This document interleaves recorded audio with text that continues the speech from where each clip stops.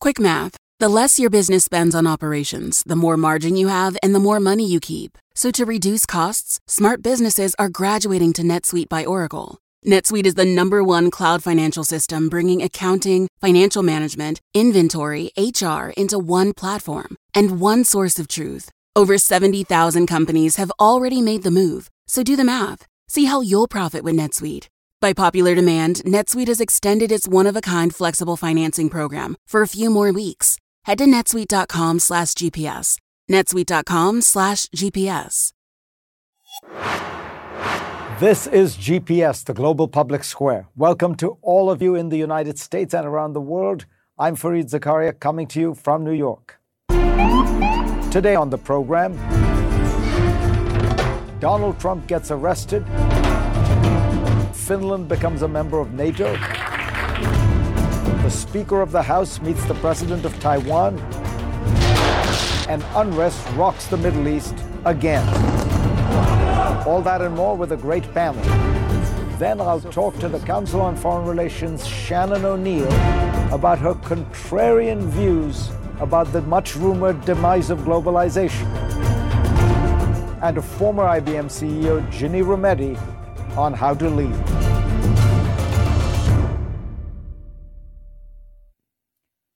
But first, here's my take. I'm the father of 2 young women, so there's a part of me that would be absolutely delighted to see TikTok banned. It is a scarily addictive app with 150 million US users, including 2 out of 3 teenagers. But the more carefully I think about it, the more I worry. And when I look at the legislation being proposed that would enable the government to ban TikTok, I see a frightening Orwellian law that should send chills down every American's spine. The argument for banning TikTok is straightforward. It's owned by a Chinese company and could be forced to obey the diktats of the Chinese government.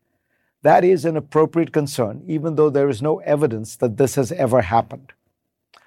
What malign behavior could TikTok engage in? First, it could collect data from its users and send that over to Beijing. But if Beijing wants that information, it has many, many ways to get it. All the most popular apps collect some kind of personal user data, and they all share with third parties. There is a much better way to solve this problem, a comprehensive data privacy law that would protect all Americans' data and give people the right to stop companies from using, misusing, and selling it. Unfortunately, taking on big tech is a much more difficult battle than bashing China. Most technologists I spoke to felt it would be simple to block information transfers by housing all data in US servers and monitoring its use, something TikTok has already committed to doing. Google and other American tech platforms operate in Europe under similar data restrictions. There might even be better techniques that do not artificially divide data by geography. The second fear about TikTok is that it would transmit anti-American information through its platform, becoming a subtle vehicle for Chinese propaganda. So how would we feel if we learned that a Chinese media company has started a cable news channel that broadcasts sometimes anti-American messages? That is already legal. The United States hasn't banned China's CCTV, or for that matter, Qatar's Al Jazeera, both government-owned media platforms. If we ban TikTok, will we also ban Chinese media companies from distributing pamphlets or books in the United States? Will we ban all Chinese video game companies, which are giants in the industry? The premise of an open society is that people should be free to consume what information they want, and that we are stronger for it. A bipartisan group of senators has put forward legislation that would make it easy to ban any company in which any foreign adversary, such as China, has any interest, which would cover almost any company that has any operations in China or several other countries. This law would give virtually unlimited powers to the administration to prevent or punish any company that has tech or information products or services that, in the administration's view, pose an undue or unacceptable risk to the national security of the U.S. or the safety of U.S. persons. If men were angels, James Madison wrote in the Federalist Papers, no government would be necessary. It does not take a particularly skeptical view of government to be terrified by the idea of giving it that much power. Imagine Donald Trump as president with these tools at his disposal. We're living in times when state governments are already banning books by the hundreds, when speech is considered a weapon, and when politicians openly talk about shutting down dangerous ideas. Incidentally, as Fox News anchor Laura Ingraham fulminates against TikTok, she might want to keep in mind that Fox's former parent company, News Corp, was granted a waiver from existing restrictions on foreign ownership of media platforms. Rupert Murdoch, by the way, argued that such a waiver wasn't even necessary, presumably because he believed Americans should get free flows of information, no matter their country of origin. I support many of the administration's efforts to compete with China by investing in building at home, by shoring up alliances abroad, by restricting China's access to the highest level technologies, and by building up our military deterrent. But the key to America's success and dynamism decade after decade has been its openness, innovation, and belief in the vigorous contest of ideas, products, and services. That's why our technology tends to be better than that coming out of closed societies. We should not lose that confidence in a panic over one Chinese app. For years, we believed, perhaps mistakenly, that as China opened up economically, it would become more like us. But look at where we are today. We've embarked on central economic planning with massive subsidies to industry, and now we're proposing draconian restrictions on the free flow of information. It seems that we are becoming more like the Chinese every day. Go to cnn.com/Fareed for a link to my Washington Post column this week. And let's get started.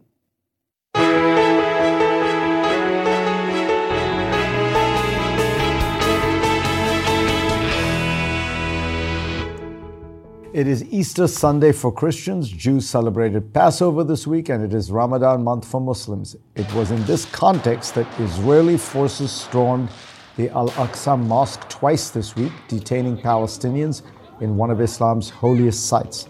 Israeli police said it took the action after, quote, hundreds of rioters and mosque desecrators barricaded themselves, unquote, inside. In response, a barrage of rockets were fired on Israel from Lebanon and the Gaza Strip, and Israel retaliated.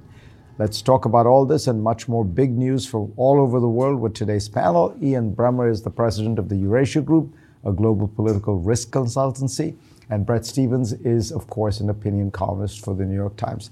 Bret, you were editor of the Jerusalem Post many, many moons ago. What do you think is happening in Israel? Why is this happening now? Well, there are a couple of factors. One is the perception of profound disunity within Israeli society and the Israeli government. That has not gone unnoticed by people like Hassan Nasrallah, the head of Hezbollah. Israel's greatest strength has actually been its internal cohesion, even more than its military power. And there's a real perception in the region that cohesion has in some ways been broken. The second factor, of course, is that for the last almost 16, 17 years, there's been relative quiet on Israel's northern border after the 2006 war. This breaks it. The interesting factor here is the possibility that these rockets, came from Hamas, not from Gaza, but from Lebanon. And that's really interesting for a variety of reasons. A, Hamas in Lebanon, but B, the question whether this was done with or without the with or without the permission, of Hezbollah. If it's without their permission, then it says something about the state of chaos in Lebanon. If it's with their permission, then you've got it tells you that Hezbollah is using Hamas as a front to attack Israel and to break that 17-year truce. This could be the beginning of a new war on Israel's north. But I mean, looking at it from the outside, Israel remains powerful beyond. I mean, it's a regional superpower compared to all these other players. Look, I think the danger, more importantly, is what happens inside Israel. We could have these couple of back and forth skirmishes, if you will, and they could go away. They won't be in the headlines in another week or two. What we know will be back in the headlines is the issue of changing the judicial system in Israel. Netanyahu punted on that for a month. that's it. It's coming back. Those general strikes that we saw from the unions, that's coming back. The incredible anger with what would happen if Israel democracy takes a hit from Netanyahu, and at the same time, if he backs away from it, his government's not going to last. So, I mean, that for me is the real question, is those massive demonstrations, unprecedented, that we saw in Tel Aviv and Jerusalem just a few weeks ago. That is going to come back, and everyone in the region is going to be looking at that. Brett, how does he solve this problem? Because it does seem like, well, I talked to a number of people in Israel, and they all had sort of Ian's point, which was it's easy to say Bibi should back away from these reforms. The problem is his coalition is held together by the promise of pushing through that judicial change. Look, Bibi is a political survivor. This is his third tenure in office. Nobody should underestimate him or underestimate his ability to find an opportunity in a crisis. The opportunity for him now is he can use this as an occasion to say what we really need is a constitution for Israel. The state of Israel came into existence that has basic laws but not a formal constitution. We need a constitution for Israel that limits or at least clearly sets what the parameters are between the executive, the judiciary, and the legislature in the country. If he's able to do that, it does two things. It kicks the can down the road because there's going to have to be some kind of constitutional convention. It also potentially makes him the father of Israel's constitution. I think Bibi has always seen himself in historical terms. He's the longest serving prime minister in its history. And the idea that his legacy could be bequeathing Israel some kind of constitution is something that's going to appeal to him. So I think that's the smart play. However, he made some really basic mistakes in the first few months of his latest tenure. So you can say, this is the smart play. Whether he's going to do it, it's another question. Talking about division in Israel being the central thing, division in the United States. What do you think the consequence of the Trump indictment is going to be for America? Well, I mean, first of all, here in New York, you've seen how so many people have come out and say, oh, this is great, Trump's being indicted. And of course, it's not great. It's an incredibly sad day for the country. It's more division. And it also makes it easier for Trump to get the GOP nomination. It makes it harder for those in Republican leadership to break away from Trump and offer an alternative.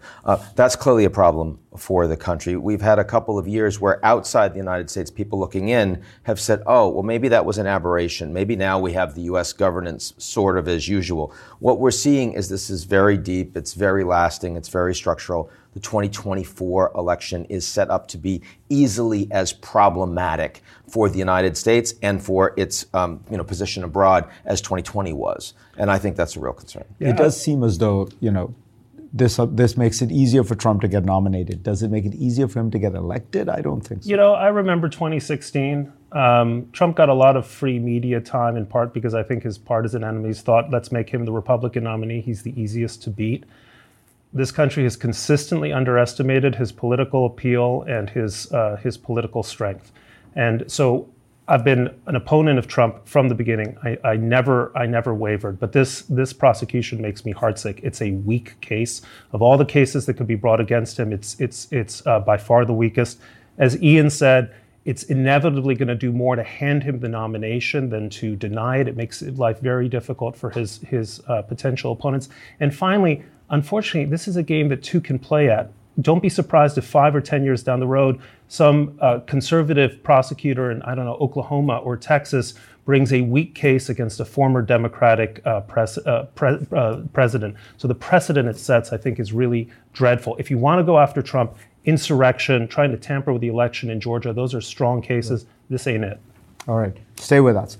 Next on GPS, after House Speaker McCarthy met with Taiwan's president this week in California, China warned the U.S., quote, don't go further down the wrong and dangerous road, unquote.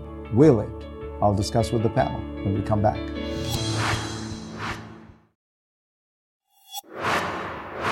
We are stronger when we are together. Those were the words of Taiwanese President Tsai Ing-wen on Wednesday in a joint press conference with House Speaker Kevin McCarthy. And that is an idea that infuriates Beijing, which sees Taiwan as part of one China. In response to the meeting, China's Ministry of Foreign Affairs accused the U.S. of continuously provoking China by engaging in official exchanges with Taiwan. Where does the U.S.-Taiwan relationship go from here? We are back with Ian Bremmer and Brett Stevens.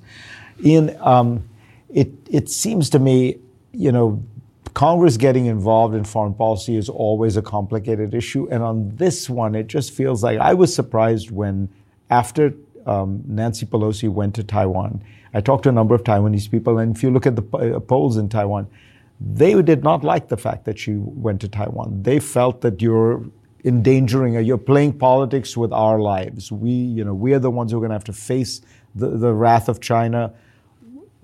Is there a danger that Taiwan is now becoming a kind of American, a part of the American political debate? Well, let's be clear. Pelosi's trip wasn't about Congress. It was about her individually, her legacy. Biden couldn't stop her. He tried to privately before the trip was leaked into the press. She wanted to make this her last foreign trip. That's right. And do I think an 85-year-old member of Congress should be making foreign policy by herself? No, I don't. But this week, what we've seen is actually a much more bipartisan effort by McCarthy, who knew that he wasn't going to make that trip himself. The Taiwanese government didn't want him to go. He brought everybody in. It ended up being a much less provocative meeting than it might have otherwise been. But let's be clear. One other point. This has been a really good week for China, right? I mean, you have a former President Ma from Taiwan with a week-long trip, meeting with a bunch of leaders in mainland China. Meetings went very well from China's perspective. You have a French President Macron, as well as von der Leyen from the European Commission, with a very strong trip with a bunch of French CEOs talking peace and negotiations on Russia-Ukraine with Xi Jinping directly. And then, of course, you also have China continuing to lean in to the Iran-Saudi Arabia negotiation. I mean, in the grand context of this decision for McCarthy and some members of Congress to meet with President Tsai, not a very big deal. And yes, they were performative in saying this will not stand, and then they did very little. China looks stronger come out of this week than they went. I disagree. Look, first of all, it's nice to have some bipartisanship over something as vital as this in Congress. I applaud Speaker McCarthy, as I did Nancy Pelosi. Also, we have to draw the lesson from Ukraine, and ambiguous signals from the West over the security of Ukraine tempted Putin's invasion, and we cannot allow that to happen a second time with a country every bit as vital as Ukraine is to Western security. If I were the Chinese leaders, I would be drawing very sharp lessons from Ukraine and from America's willingness to defend what it sees as its core vital interests. After we withdrew from Afghanistan, I was afraid that Russia and China would take that as a signal of American hesitancy and weakness. Clearly, that hasn't been the case in Ukraine. Also, the addition of Finland to NATO this week, and we shouldn't tempt them with ambiguous signals with Taiwan. So this is one aspect of bipartisan unanimity, joined, by the way, by President Biden, who on 4 different occasions has said that the United States will stand in defense of Taiwan. But what about Ian's point that when you look at the Europeans, and I know you've written about this, you don't like what Macron is trying to do, you don't like what Scholz is trying to do, being somewhat more conciliatory toward China and trying to involve them in the Ukraine peace process. We'll get to Ukraine in a second, but doesn't that show that while there will be Western unity on the issue of Ukraine and Russia, there will not be similar Western unity if the Biden administration wants to go down a kind of Cold War strategy with China? Both Macron and Scholz explicitly said, we do not believe that there should be decoupling. We don't believe that there should be a hostile policy toward China. China is a partner. With respect to French Polynesia, France is not really, and New Caledonia, France is not really a Pacific power. When it comes to the security of the Far East, it's the United States, it's Japan, it's South Korea, it's Australia, and to a certain extent Britain. So I think by all means, the French and Germans want to cut deals, business deals in China. They should. It's their right. But I think the Chinese don't look to them for signals about the security order of the Indo-Pacific. There are 2 countries in the world that have full alignment with the United States in terms of its China policy. One is Canada, the other is Mexico, because they have absolutely no choice given the level of economic integration and where they are geographically. There are no other countries that would accept that. Not Japan, not South Korea, not Australia. All of them want, none of them, all of them want military engagement with the United States. They also want exposure to what will be the largest market in the world by 2030. That's even true for a country like Japan. They've made that very clear directly to President Biden. So the idea that the United States is going to have the kind of alignment with its allies that it presently has on Russia, which has been decoupled, which is seen as a rogue state by the entire G7 plus, that's just not on the table. Japan is not likely to be as tough on China as people think. Not at all. They always find a way to make a deal. And they want to ensure that their exposure to the Chinese market remains very, very robust. So on an issue like semiconductors, they'll align with the United States. But in their overall orientation of their economy, they want to do more with China. In that regard, they're a lot more like the Germans. They're a lot more like the French. They're a lot more like the American CEOs than they are like the U.S. government. I think the biggest piece of underappreciated news from the region in the last few weeks has been the rapprochement between South Korea and Japan, two American allies who have long-standing differences. Our ambassador over there, Rahm Emanuel, helped midwife a new agreement. I think both of these countries are really worried that what they see in China isn't a country that simply wants to grow economically. It's a country that looks at itself as a hegemon and not a particularly benign hegemon in their region. Japan's remilitarization, it's real, it's historic, and it's being driven directly by the perception that China isn't a partner, it's a threat. All right. We're going to have to leave it at that. This is terrific. We will have to have you guys back. Next on GPS, while many pundits argue that globalization is dead, my next guest says it never really existed in the way we imagined, and it is changing fast. How is that? Find out when we come back. Ever since the global pandemic, there's been a proliferation of think pieces announcing the decline of globalization.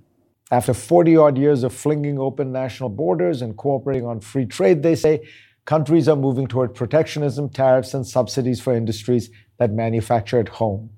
But before we do declare globalization dead, I wanted to check in with my next guest who says it was never as robust as it appeared, and it isn't dead now. Shannon O'Neill is the Senior Fellow for Latin American Studies at the Council on Foreign Relations and the author of a terrific new book, The Globalization Myth, Why Regions Matter. Welcome. Thanks for having me. So first, you say that one of the things we never understood about globalization was that it was never quite as widespread as people thought. Describe what you mean. Right, so we tend to think of this as all-encompassing, pervasive phenomenon around the world. But actually, when you look at the economic data, there's only about 24 countries that have seen their economies transform with globalization over these last 40 years.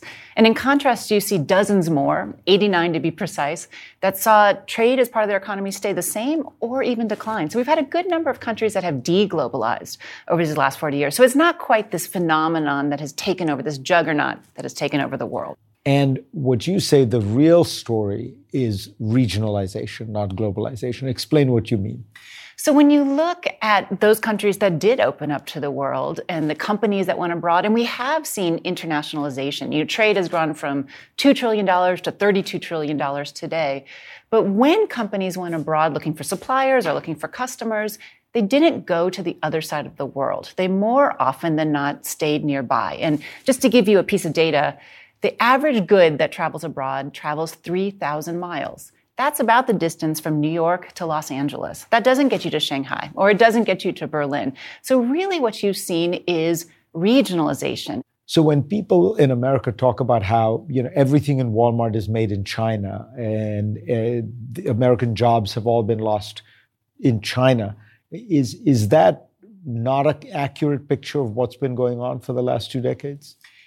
It is part of the story, but this is where regionalization comes in. This is the pieces and parts and components that come together to make that iPhone or that refrigerator or that laptop or that piece of furniture or anything else that's moving around the world. And that's where regionalization happens. And many reasons why those jobs were lost and why we see everything in Walmart it says made in China, is really because we see very robust supply chains, lots of integration in Asia that are so competitive that they beat out supply chains from other places around the world. So it says made in China. It was probably finally assembled in China, but there were probably 10 Asian countries that were going back and forth with these goods And it finally all came together in China. Exactly, right? There are pieces and parts and components that come from Vietnam, South Korea, Taiwan, Thailand, all kinds of places. The last place is China, so that's what the sign says, and that's what the trade deficit says when we look at the United States. But it's really that strength of Asian supply chains that's competing with U.S. producers and frankly, North American supply chains, which are weaker than the Asian ones. So that's, to me, the really interesting part of your book is the world is divided into these three regions. Asia, which largely means East Asia as far as I could tell, Europe and North America. And you point out that of these three regions, North America does the worst. Explain why.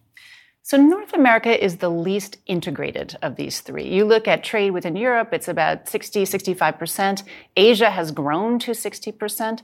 North America, it's about 40%. But it's Explain what you mean by that 40. So if every $10 Yeah, so $4 out of every $10 is trade within the region, and the rest goes out to the rest of the world. And what we've seen in commerce is that ties to your neighbor, that integration, the trade between them, especially when it comes down to these components or parts, that really brings economic strength because you gain economies of scale, you gain specialization, you gain access to different labor markets or skills and the like, and so you can make things that are highly innovative and quality, but for cheaper prices. And that's where North America, we see some areas where this has really worked. Automotive is one. We have very deep regional supply chains and a thriving automotive industry. But many other industries, electronics or textiles or furniture and the like, we haven't seen integration. And what we've really seen is decamping for other places like Asia. So this is one of the things that George Shultz, the former Secretary of State and Secretary of Treasury, used to always say to me, this was the greatest missed opportunity in American public policy, that we have not taken advantage of the fact that we have these two great neighbors. On the one hand, Canada, energy rich, has all kinds of commodities. On the other side, Mexico with cheaper labor, and that we should have a genuinely integrated North American economy. What stops that? The short answer is politics. It stops a lot of this. I think, in the United States, we got used to a number of decades where we were the world's best manufacturer, the biggest manufacturer, in part because the rest of the world was on its knees after World War II. But in part, I think we tend to think still that you don't need to do this with others. And what has changed in the last 40 years is that, like it or not, manufacturing has become a team sport and the countries participate. And so the United States still trying to go it alone means that our products will be perhaps less innovative, but definitely less affordable. And so it'll be hard to sell to not just U.S. citizens, but sell to the 7.5 billion people that live in other countries. Do you think when you look at your book, you're clearly making the case for stronger regionalization and kind of building of the North American economy? Do you predict that it's going to happen? I think we're starting to see the beginnings of it. Many of the Inflation Reduction Act or the CHIPS Act, there's places that Mexico and Canada are written into the process. So I think that's a good step forward. But we are going to have to change our mindset here in the United States that we're not looking for a bigger piece of a small pie, which is the U.S. economy, and maybe a smaller piece of that global pie. So that really is the conversation that needs to start. And we have started it. Shannon O'Neill, thank you so much. Thank you so much. And we will be back. Ginni Rometty spent nearly 40 years at IBM, starting as an engineer and ultimately serving as CEO for 8 years. She was the first woman to lead the company, and as she writes in her new book, Good Power, Leading Positive Change in Our Lives, Work and World, it wasn't always an easy road. Today, she co-chairs the nonprofit 110, which helps find careers for Black Americans who do not have a 4-year college degree. Ginni Rometty, welcome. Thank you, Fareed. It is so good to see you again. I've known you for a while. I have to confess, I was stunned to discover the story you tell in this book. Your father leaves you and your 3 siblings and your mother the week before Thanksgiving. You're 16 years old. Was that kind of one of those absolute watershed moments in your life that you still remember? It is and was, and it's why the book starts there, but not because I'm a victim or my mom was a victim. I really start there because the day he walked out, he said to my mother, and I happened to have walked in and heard it. He said, I don't care what happens to you, don't care what happens to any of you. You could work on the street for all I care. And my mom had never worked a day outside the home, was 34 years old, no education past high school, and here she was with no money, no food, no house. And so we would go on financial aid, food stamps, and my mom was so determined. So I start there because she got a little of education, could get a better job, a little more, a little better job. And my point of good power is, it's not about your title. Like, my mother had power when she had nothing else. Well, she changed that situation. You feel like you want to almost like patent your mom, because your three siblings are also CEOs of big, impressive companies. You know, but my mother will always say, what did I ever do? And I always say to her, but Mom, you know, what she did, and I think this is, to me, one of the valuable lessons for everyone. My mom said, never let anyone define you. Only you will define who you are. So in other words, she never wanted to be defined as a victim. And so she was going to change that. But there was one other thing that maybe I hope you saw the silver thread in the book. My mom also, you know, she wasn't non-intelligent.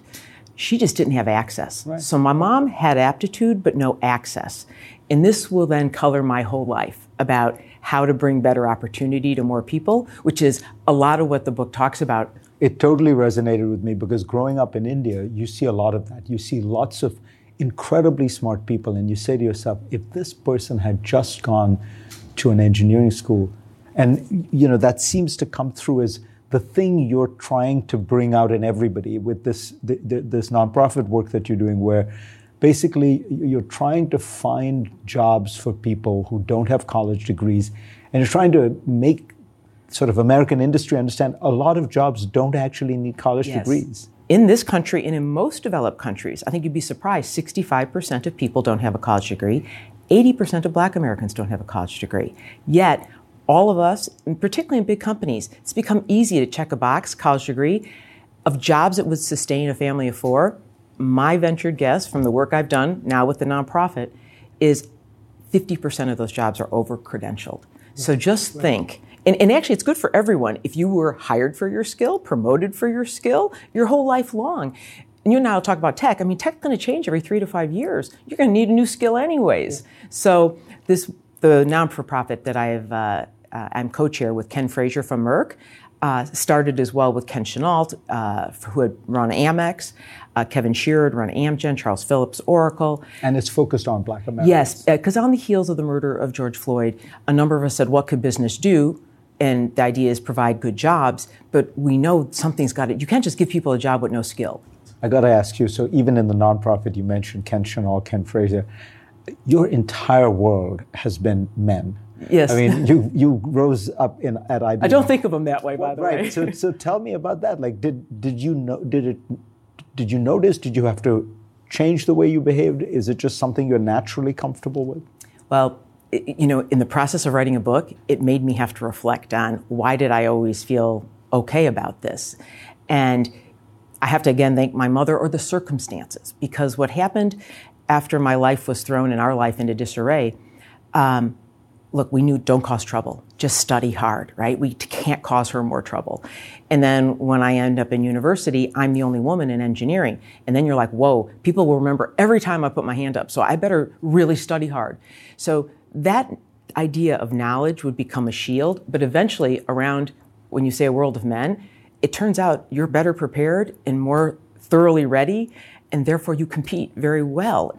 But to your point, all along my whole life, I always said, please don't look at me as a woman, right? Just judge me for what I do. And when you would look at, you know, you talk about how in one of your performance reviews, somebody basically said she should lose weight and then she'll be okay. Did it enrage you? Did you just think, look, this is the world I'm in? You know, it's a very interesting comment, because in this day and age, you think, how could anyone ever say that? I always, on every criticism, consider the source and the context. I knew it was someone who cared about me a lot. And he was saying, this is the 70s and 80s. He's saying, look, I know the world's not kind. Look around. And those that are in these positions don't look like that. And I just want you to know that, because I hate to see something hold you back. So in the moment, and I was much heavier, and I didn't do anything. I eventually would take care of this for my health, which is the right reasons. But I have to tell you, the last part of that, when you said, how do I feel? You do recognize over time, I would feel this sense of a role model, because so many people will say, I can't be these jobs. There's no one up there like that. And this idea that you cannot be what you cannot see would really sink into me over the years. And then I would start to embrace the fact that, no, wait, I want a lot of women to see that this is absolutely capable. So I then realized, wait, you saying you don't want to be recognized as a woman, it's not about you. It is not about you. It's about all these other people. Ginni Rometty, pleasure to have you on. My pleasure. Thank you, Fareed, very much. Next on GPS, Turkey's historic election. Will Erdogan cement his control over his country? Or is it the end of illiberal democracy in Turkey? Right after the break.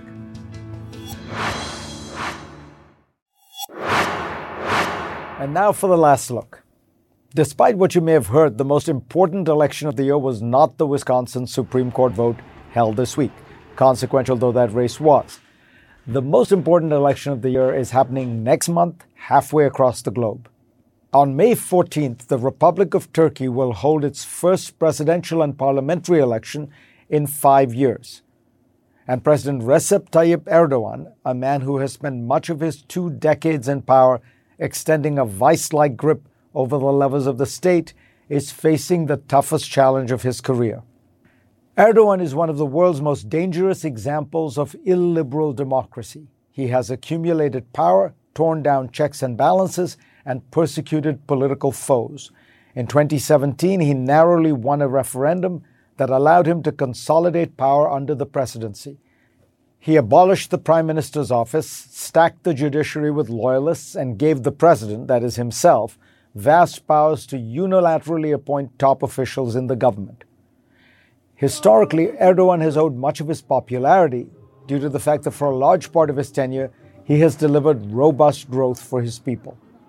As Gonal Toll notes in the Financial Times, this is part of his authoritarian bargain. He improves people's lives and they don't object when he grabs power. But that bargain, writes Toll, has collapsed. Inflation last year hit 85% after Erdogan's unorthodox decision to cut interest rates. The New York Times reports that many economists predict a recession later this year. The government faced blistering criticism for its handling of the devastating February earthquake, in which more than 45,000 people were killed and millions displaced. Critics blame Erdogan for a shoddy construction boom in which builders close to his ruling party were awarded contracts and faced little oversight. But Erdogan's biggest challenge comes from the opposition, which is unexpectedly united. 6 parties, ranging in ideology from social democratic to right-wing secular to Islamist, have gathered behind a single candidate, Kemal Kılıçdaroğlu. This opposition bloc, the Nation Alliance, vows to undo Erdogan's one-man rule and restore Turkey to democracy. Its candidate, a former bureaucrat who lacks charisma but has a reputation for integrity, is polling ahead of Erdogan according to recent data. Soner Çaptay, author of The New Sultan, a biography of Erdogan, told GPS that Erdogan's own authoritarian policies and power grabs have created the unity of the opposition. The coalition coalesced, he says, when the race went from a multi-party parliamentary contest to a 2-man face-off for the presidency. The writer Mustafa Akyol compares the group to never-Trumpers. They have diverse interests but share one goal: ousting the current president. Of course, Erdogan still has many tools to engineer the election in his favor. He controls most Turkish media and can dominate the airwaves. He has sway over courts, and his government has jailed thousands of political opponents. He also has some legitimate methods of achieving electoral triumph. He does have a strong base who perceive him as delivering for people like them, conservative Muslims, often rural. As the New York Times notes, in the run-up to the election, he's gone on a spending spree, boosting the minimum wage by 55% and the salaries of civil servants by 30%. The fact that the opposition is narrowly ahead in recent polls is evidence of the frustration of the people. The great hope in Turkey is that despite the country's growing illiberalism, elections are still relatively free. If Erdogan is defeated, it will be because of the tenacity of Turkish voters and their inspiring faith in the electoral system, despite the growing authoritarianism of their leader. But this race is more than a referendum on Erdogan or on the nature of Turkish democracy.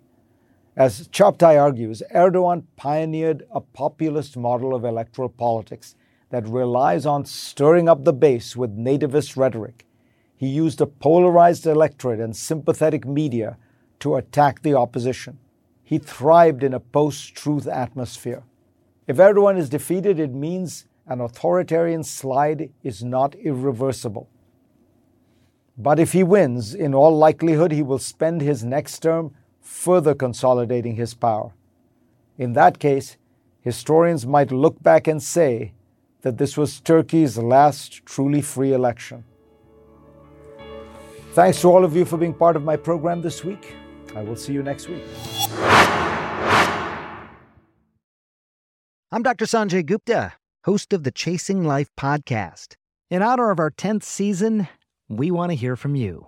Leave us a message at 470-396-0832 and tell us how you chase life. It could be used on an upcoming episode.